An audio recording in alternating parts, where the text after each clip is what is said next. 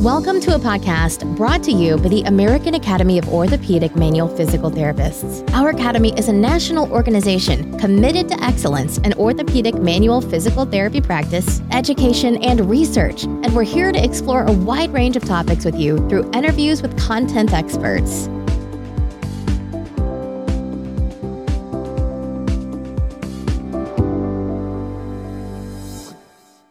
Hello, my name is Stephen Schaefer, and I'm excited to bring to you another great interview. Today's guest is Dr. Danu Jayaseilan. That's right, today I'll be chatting with one of our very own AOMPT podcast co-hosts.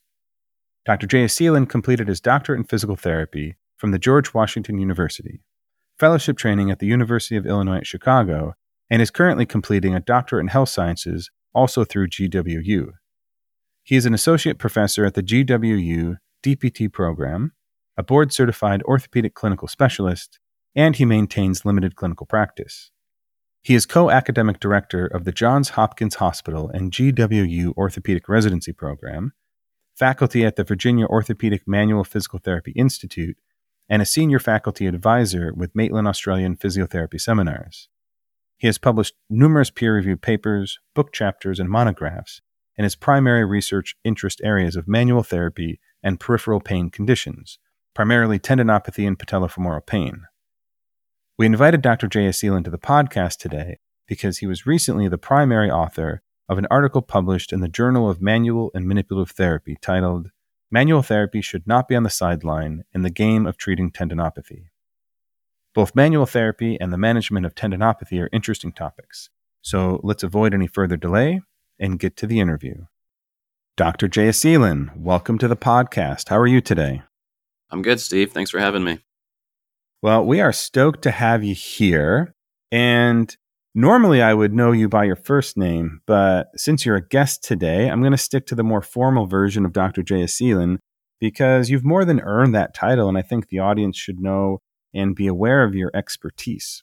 Speaking of which, I know that one of your primary interests within the profession is the management of peripheral pain conditions, and it's of course true that tendinopathy fits into that category.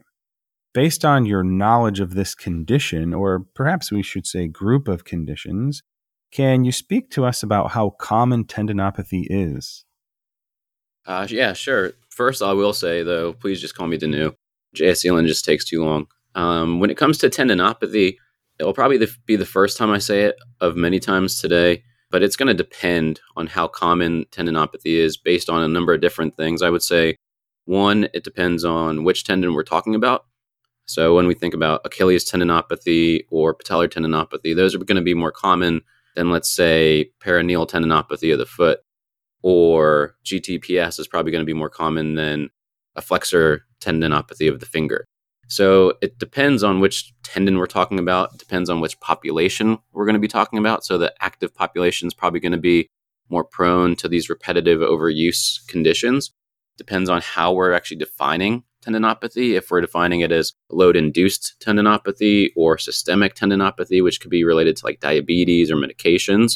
If we're using clinical diagnoses versus imaging. So all those things considered, tendinopathy is very common. If you're in orthopedics or you're in sports practices, you're going to see it. You're going to see it frequently, but it will depend on a number of different things to say specific numbers, if that makes sense. That does make sense. And as a full-time clinician, I think I can say with confidence that most likely not a day goes by where I don't see some patient with some form of tendinopathy. And that's part of why I find this topic to be so interesting. I think if you're a clinician and, for that matter, an academic, a researcher, an educator, and you're not paying attention to tendinopathy, there's going to be a problem there. We all need to know it at all levels of the profession, and that's one of the reasons why when I saw this paper, I was so excited about it. Speaking of which, and I didn't mention this earlier, but I'm going to go ahead and mention it now because I think it's important for the audience. This particular manuscript isn't a research study. It's, correct me if I'm wrong, it's more of a commentary or an editorial talking about expert opinion on tendinopathy and why manual therapy should not be on the sideline. And building off that point, I know in part what you just said, this is a huge topic, but Based on the extensive studying and research into tendinopathy, can you talk to us not so much about what we know, but what are the current gaps? What do we not know? What are we missing with respect to tendinopathy and clinical practice? Sure. Yeah, I think we don't know what we don't know until we try to know it. And so there are a lot of gaps in the research, and that's why we need to continue to do research. We have a lot of high quality researchers still working on this.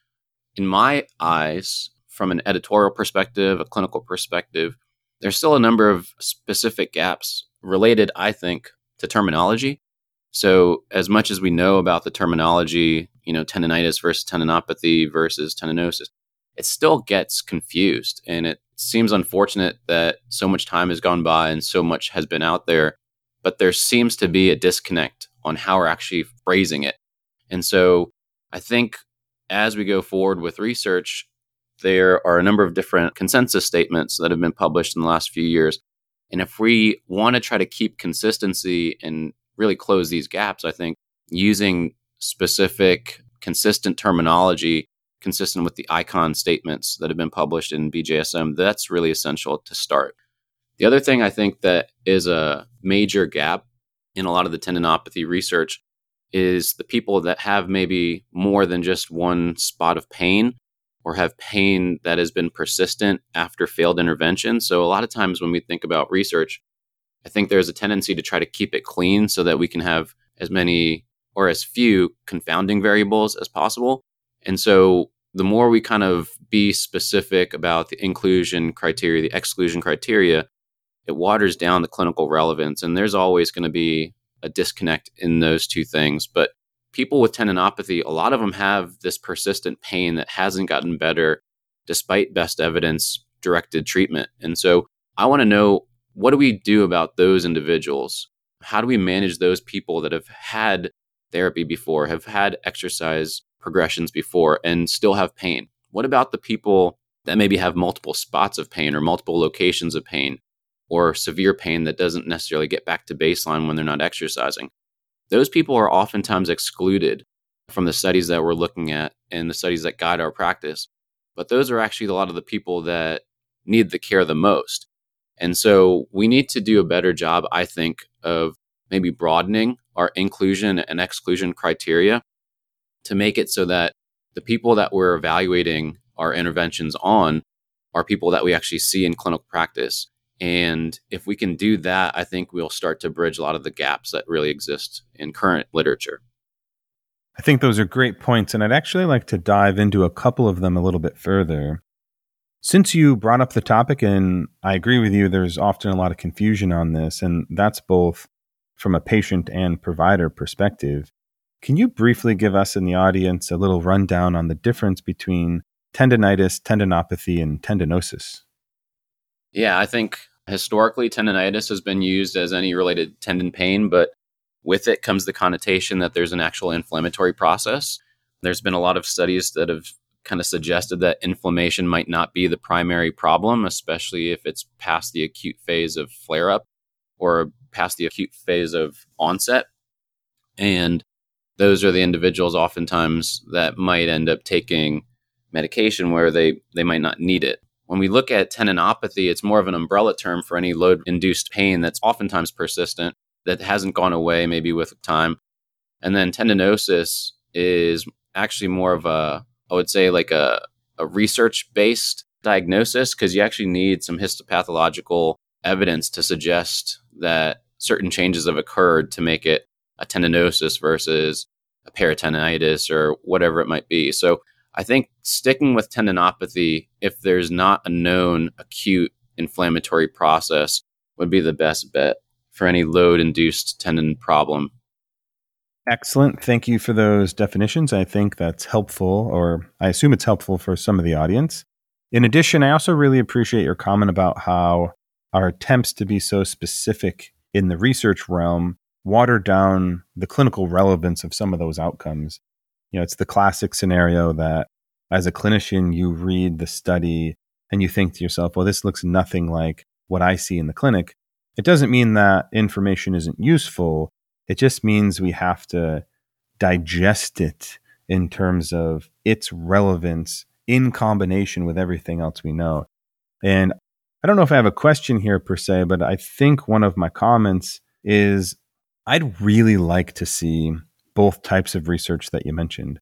I'm super interested in, let's call it the geeky, not immediately clinically relevant stuff, or, the super focused, narrow stuff, because it teaches me. And the more I know and the more I read these studies, I feel like I start to develop better knowledge and better clinical reasoning processes.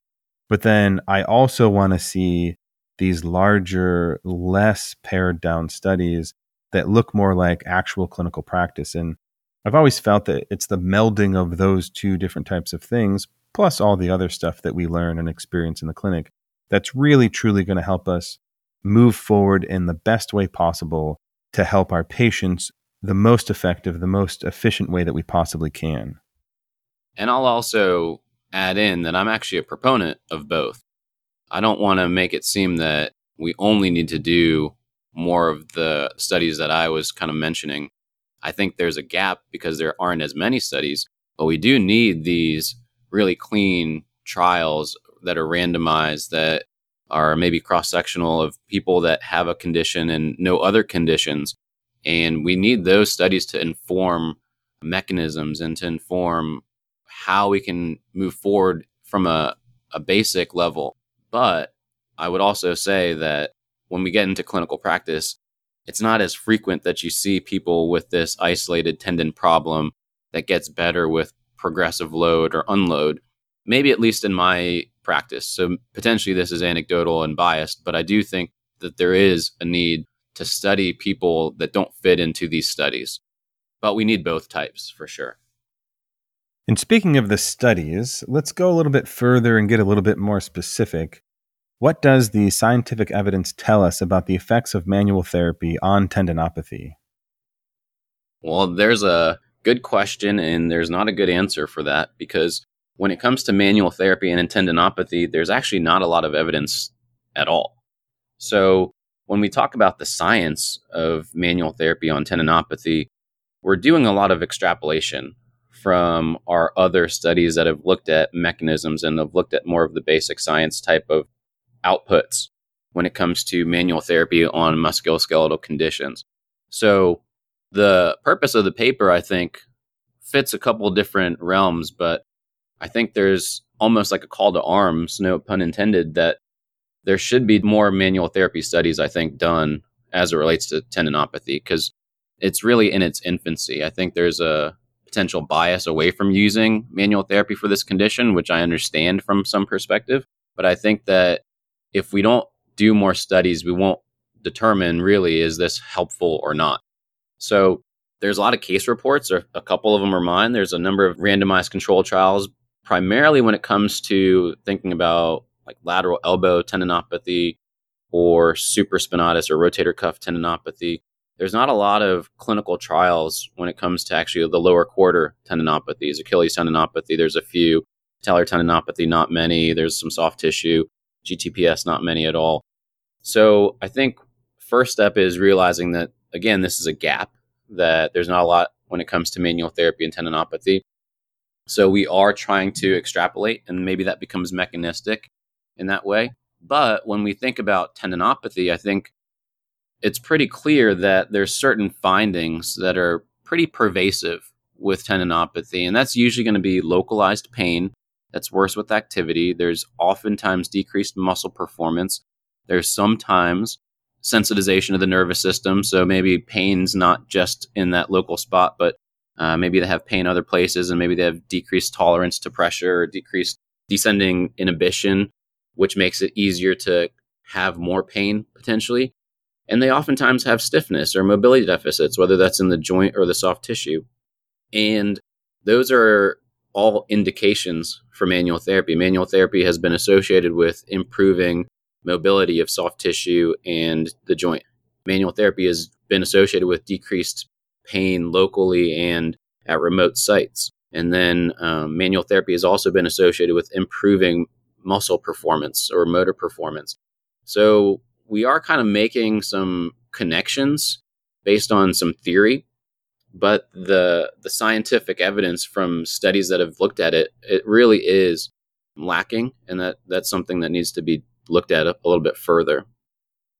To pull one small theme out of what you were just talking about, I think a great example is the question of, do we treat the joint or the tendon when somebody presents with signs and symptoms consistent with tendinopathy? And I guess to start with a little bit of an analogy and then to explain a little bit of what I do in the clinic, the patient comes in and they have tendinopathy, and I'll explain to them, well, imagine that you're using your arm to tug on a locked door, and then you hurt your arm.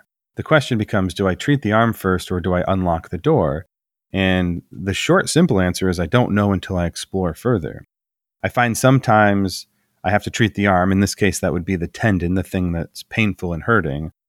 And sometimes I need to unlock the door, and then the tendon or the arm will take care of itself. So if you just keep pulling on something that won't move, arm and door in the analogy, but then tendon and locked joint in the clinical example, then maybe you just keep injuring yourself. And that was something I thought of because you're talking about how manual therapy can improve mobility. So maybe with an Achilles tendinopathy, one of the first things I do is I really attack that stiff, rigid talocrural joint. And then once the joint moves more fluidly, maybe that's going to cause the tendon to work in a less aggressive fashion to try and move the ankle. Or maybe that's more of a central processing treatment effect, a neurophysiological effect. Maybe it's both. Maybe it's other things that I don't understand. But my approach in that situation is to always experiment on my patient, see how they respond, and try to figure out which technique is causing this person in this scenario to have the most functional improvement. Is it the soft tissue mobilization? Is it friction massage? Is it a joint mobilization? Is it patient-directed self-stretching? And for me, it's an experiment. Because I don't have perfect rules laid out in front of me, and I don't automatically from the beginning know precisely what to do, it's an adventure. It's a little bit of a puzzle, so to speak. And I want to figure out how all the pieces fit together so I can direct that patient forward in the most effective, efficient way possible. I completely agree, but I would also add that the way I was trained is not to necessarily treat based on theory, but based on what I can see, what I can kind of feel, or what I can hear. So what is the patient telling me is the problem? If they come in with Achilles tendinopathy and they say their ankle is really stiff, I'm going to look at how much their ankle can move. I'm going to assess their talocrural joint mobility. I'm going to check dorsiflexion and plantar flexion range of motion, inversion, eversion. And if we're finding that things are way off from what they're expected to be, there's obviously a link from a theoretical perspective that the tendon wouldn't work as well as it theoretically could.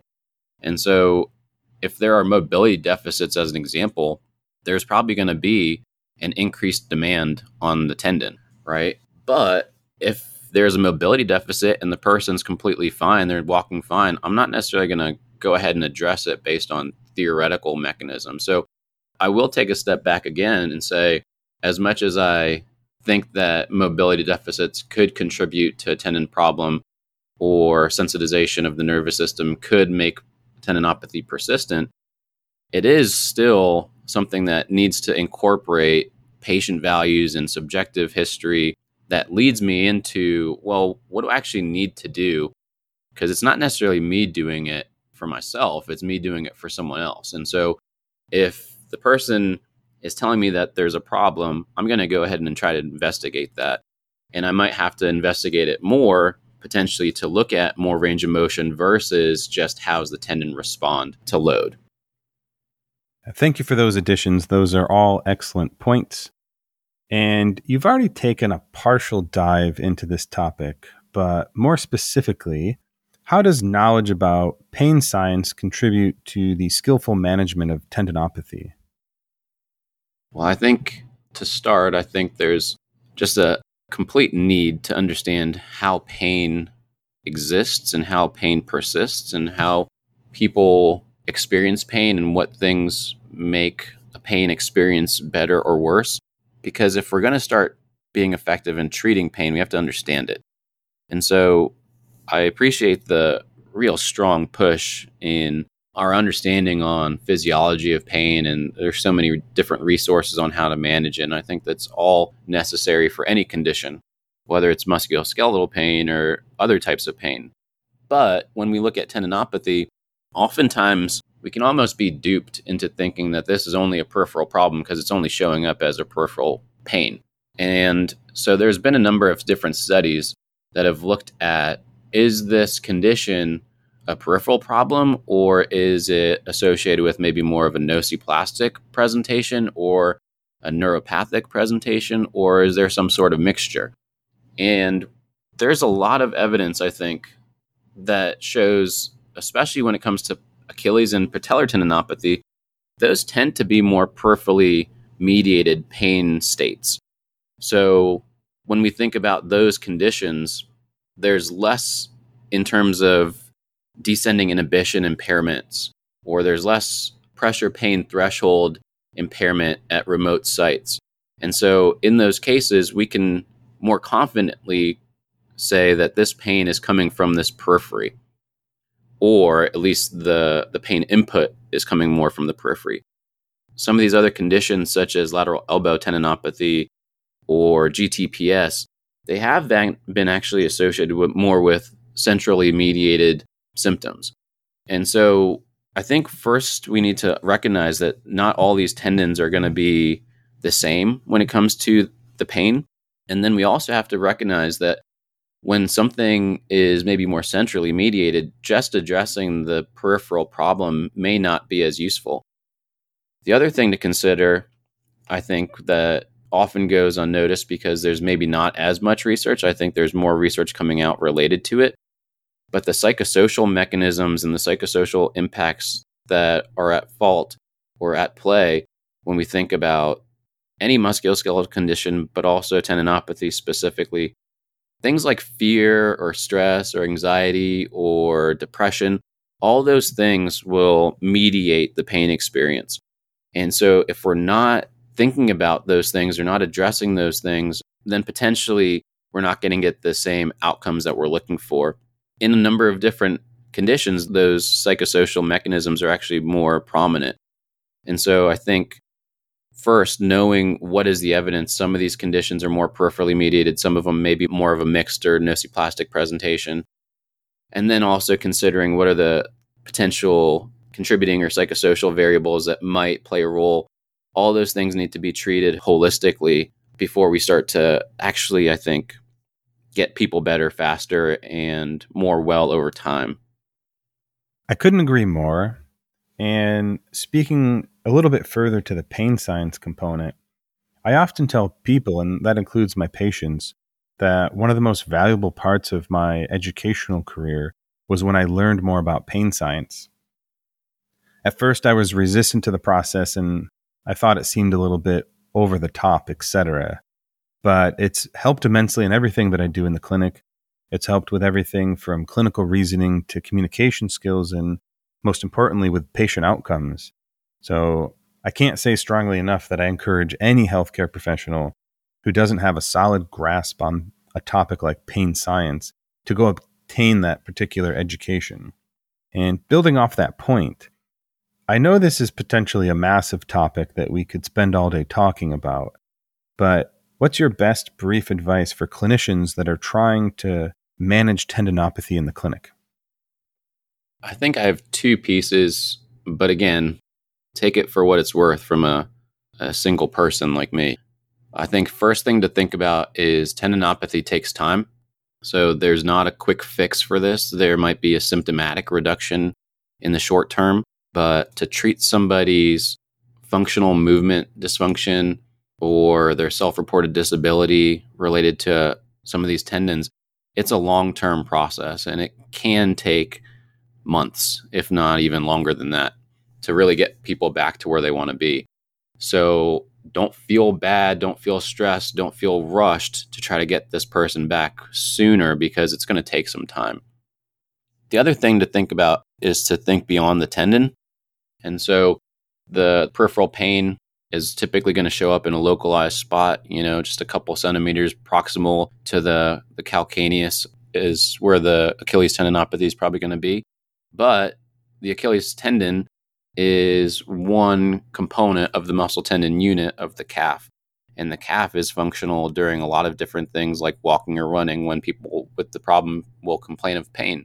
But we also need to look at proximal contributions of what's the knee doing, what's the hip doing, what's the trunk doing when you're running, what's the forefoot and what's the midfoot doing when you're running, what is the ankle doing when you're running. All these things need to play a role, and they all need to be evaluated to some extent. Although the pain might be present in a specific area, and you might think, okay, let me load them up with eccentrics or high load resistance or isometrics because that's what the last paper showed me that was effective. There's more to it than the tendon, and those tendons take time. So I think if we consider movement to be more holistic, which I think we're already doing, but if we recognize that tendons might present as a painful location or a warning sign for a bigger problem, I think that's important. And then we also recognize that this isn't going to go away overnight. I think that's an essential component too. Those are two great points, and thank you for making them. And I know we've dabbled in this to a limited extent already, but given all of your knowledge and experience on this particular topic, if you were in charge of how the profession moves forward with respect to tendinopathy, what type of studies do you think, ideally speaking, should be done regarding the physical therapy profession and how to manage this group of related diagnoses? So, Steve, first things first, no one should put me in charge of anything in the profession. And secondly, we talked about a few things that I think are lacking, and I think those are some areas that need to be filled. And so I would like to see more pragmatic trials. I like to see those more in general. I obviously see the value of less pragmatic, more controlled trials. But I think if we want to see what actually happens in clinic and include the people that would be treated in clinic and how you would treat them in clinic. I also want to see some long-term studies. And so I was actually speaking to Angie Fearon not long ago, and she had a study that looked at GTPS as a long-term follow-up 11 years out. And that's just unheard of in our literature. You see some of that stuff in surgical literature, but not for us. I would love to see longer-term longitudinal trials that really see not just in the short term when a lot of people will get better regardless of what we do, but how does this person do long term? Do they stay well after they've gotten better? Do they decline after a certain time point? We don't know that. And one of the other things that was in her study actually was that people with GTPS, they were more at risk for developing hip OA. And so maybe these people in the short term, they get better, but are they at risk for secondary conditions? Or are they at risk for something else that we need to potentially start into the prevention realm? These individuals. So I would love to see these longer term studies. I would love to see pragmatic studies, but I don't want to see us moving all into one direction. I would love to see a spectrum of research to help us kind of fill these gaps and identify what other gaps we need to investigate a little bit further. But again, I'm not leading that charge. I know there's a lot of people that are much smarter and well equipped to do that than me, for sure. Those are all great ideas. And while I note your stance and hesitation, once somebody puts me in charge of determining who should lead the profession forward, I'm certainly going to consider your CV. That point aside, for future consideration, this has been a very enjoyable conversation. Thank you for joining the show on the other side of the microphone. I hope that wasn't too bizarre of an experience for you. And more importantly, thank you for all the work that you do with the profession. It's certainly appreciated. Thanks, Steve. Thanks for having me. This has been a production of the American Academy of Orthopedic Manual Physical Therapists. You can learn more about the Academy by visiting our website at aaompt.org. You can also find us on Facebook, Twitter, and Instagram by searching for our acronym, AAOMPT. The views and opinions expressed on the AOMPT podcast are those of the interviewers and interviewees and do not represent the official position of AOMPT. The information presented should not be used as personal healthcare or clinical practice advice. If you need to find an expert orthopedic physical therapist near you, then check out the Find a Fellow feature under the Public Resources tab at www.aaompt.org, which you can find in the show notes.